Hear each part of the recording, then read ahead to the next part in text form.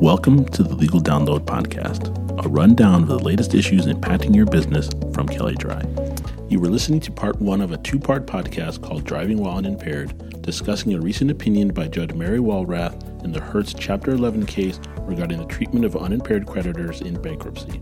In part one, Benjamin Fader and Kristen Elliott focus on the claims of holders of unsecured bonds for payment of a make-whole premium, a common type of payment required under bond indentures in the event that the issuer chooses to make early repayment. In part two, Ben and Kristen will look at Judge Walrath's analysis regarding the appropriate rate of interest payable on the bonds. My name is Benjamin Fader, and I'm here with my colleague, Kristen Elliott. I am special counsel, Kelley Drye & Warren. I've been doing bankruptcy and restructuring work for over 35 years, and I've been with Kelley Drye since 2008. And I'm Kristen Elliott, also a special counsel with the bankruptcy group here at Kelley Drye.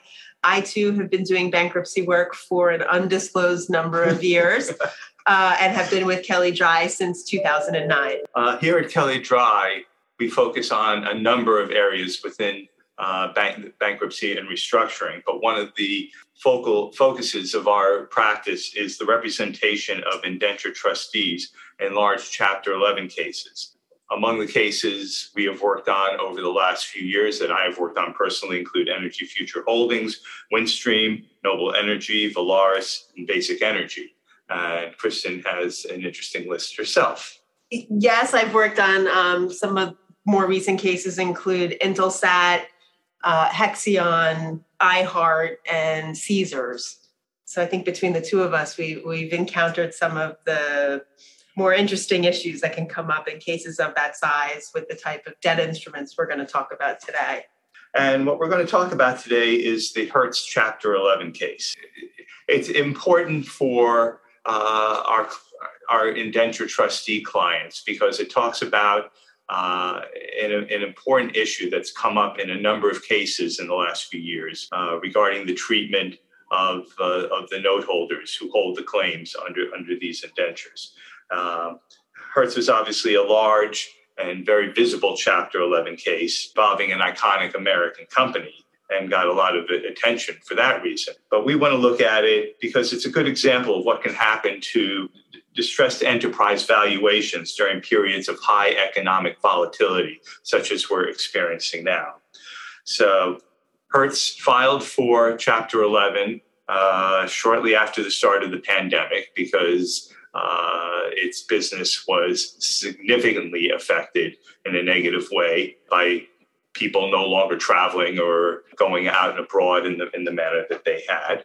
But by the end of the Chapter 11 case, as we started returning to more normal economic activity, it had recovered to the point where it was able to pay all of its creditors, including its note holders, in full and actually return value to shareholders. This is something I think we're likely to see as we head into the next wave, particularly with companies, for example, that are sensitive to energy costs, which we have been on a roller coaster ride for the past few months, obviously, and we expect that will continue. The issues that have arisen in Hertz, we think, are likely to come up again in other cases, and we want to talk about why we think that these are important to indentured trustees and the institutions and holders of these notes. Very briefly, the issues in Hertz were that when the time came for Hertz to present its plan of reorganization to its creditors and seek approval from the court, Hertz contended that its plan treated the holders of its unsecured bonds as unimpaired. There were four series of unsecured bonds totaling over $2.7 billion. Unimpaired means that the plan leaves unaltered the legal, equitable, and contractual rights of the holder of a claim. The bondholders objected for two primary reasons. One, they claimed that they were due to be paid what is called a make-whole premium, which is a common type of payment required under bond indentures in the event that the issuer of the bonds chooses to redeem, which means to repay the bonds ahead of the scheduled maturity date. There was also a question of whether interest was due on these bonds, and if so, the rate at which the interest would be paid. The bondholders claimed that being unimpaired meant that they were due the full interest under the contract rate under the indentures. Hertz contended that under the bankruptcy code, it only had to pay interest at the much lower federal judgment rate.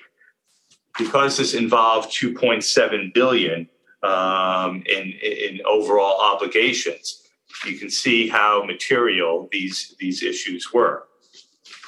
So what happened from a procedural standpoint in Hertz is that the bondholders agreed to allow the plan confirmation to go forward, and afterwards the parties litigated specifically over their entitlement to the make-whole premium and the rate of interest with respect to interest that accrued following the petition date. Kristen, can we talk about how Judge Walrath approached this case and specifically how she looked, how she reviewed both the indentures and the bankruptcy code to determine whether the bondholders were entitled to what they were claiming? Sure. I think that, on the two main issues, the judge decided, one, whether the bondholders were entitled to a make-whole claim, and the other, whether the bondholders were entitled to contract rate interest. The contract rate interest issue was primarily a statutory analysis, whereas the make-whole assessment was more heavily weighted to a kind of line-by-line contractual parsing of the relevant indentures with then a bankruptcy statutory overlay after that occurred. So with respect to the make-whole claim, first the judge addressed whether the bonds that issued accelerated automatically upon the bankruptcy filing. Most bond indentures have an automatic acceleration of the interest and principal due on the notes upon a bankruptcy filing. And the judge analyzed whether that provision accelerated the notes such that the maturity, the redemption of the notes in the bankruptcy case was not premature, and therefore a right to an early redemption premium would not apply. Let's just unpack that a little and see if we can bring it down to a bit more of a basic analysis. Essentially, I think the question that the judge was trying to decide is, was this a voluntary repayment of the bonds? Right. And the note holders claimed that Hertz voluntarily sought bankruptcy and therefore were required to pay. The Hertz was claiming that they filed for bankruptcy in order to save their business, and as a matter of law, under both the indentures and the bankruptcy code, they had no choice but to pay the bonds at that time because they were accelerated as a matter of law, and they said therefore the bonds payment was not voluntary, and therefore they were excused from having to make the make-whole payment. And so let's look at how Judge Walrath addressed that argument. Sure. So Judge Walrath, spoiler alert, determined that the redemption of the notes was voluntary because the debtor elected to file for bankruptcy and also in bankruptcy had options available to it to, for instance, reinstate the maturity date of the notes. And because the debtor had that optionality, even though market forces pushed the debtor to seek relief under Chapter 11, the decision was voluntary, and the decision to redeem the notes early likewise was voluntary. So the Hertz was cited to a case within the Second Circuit called the MPM Silicones case, in which that argument had been accepted by the courts. But the bankruptcy court in Delaware is governed by Third Circuit law, and there was a contrary decision in the Third Circuit in the EFH Energy case. And Judge Walrath felt she was bound by that case and did not see any basis to distinguish it and find that this was not a voluntary payment by the company. And therefore, at least on that basis, she found that the payment of the make-whole premium would be due. But Kristen, Hertz had other arguments that they were able to put forward as to why the make-whole payment should not have been paid. They sure did.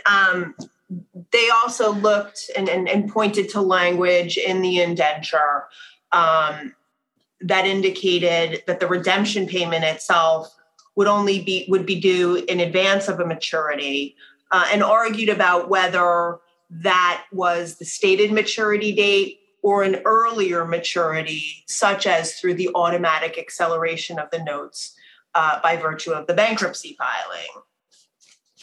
And there were two indentures at issue with respect to this particular point, and they had slightly different language. The judge made a very careful analysis under the contracts and determined that because the language didn't specify the stated maturity date as the date before which a redemption period premium would be due, that other instances, such as the acceleration of the notes on bankruptcy, could be deemed the maturity date and therefore invalidate, for lack of a better word, the make-whole claim. In other words, the make-whole would have been due if it was paid prior to maturity.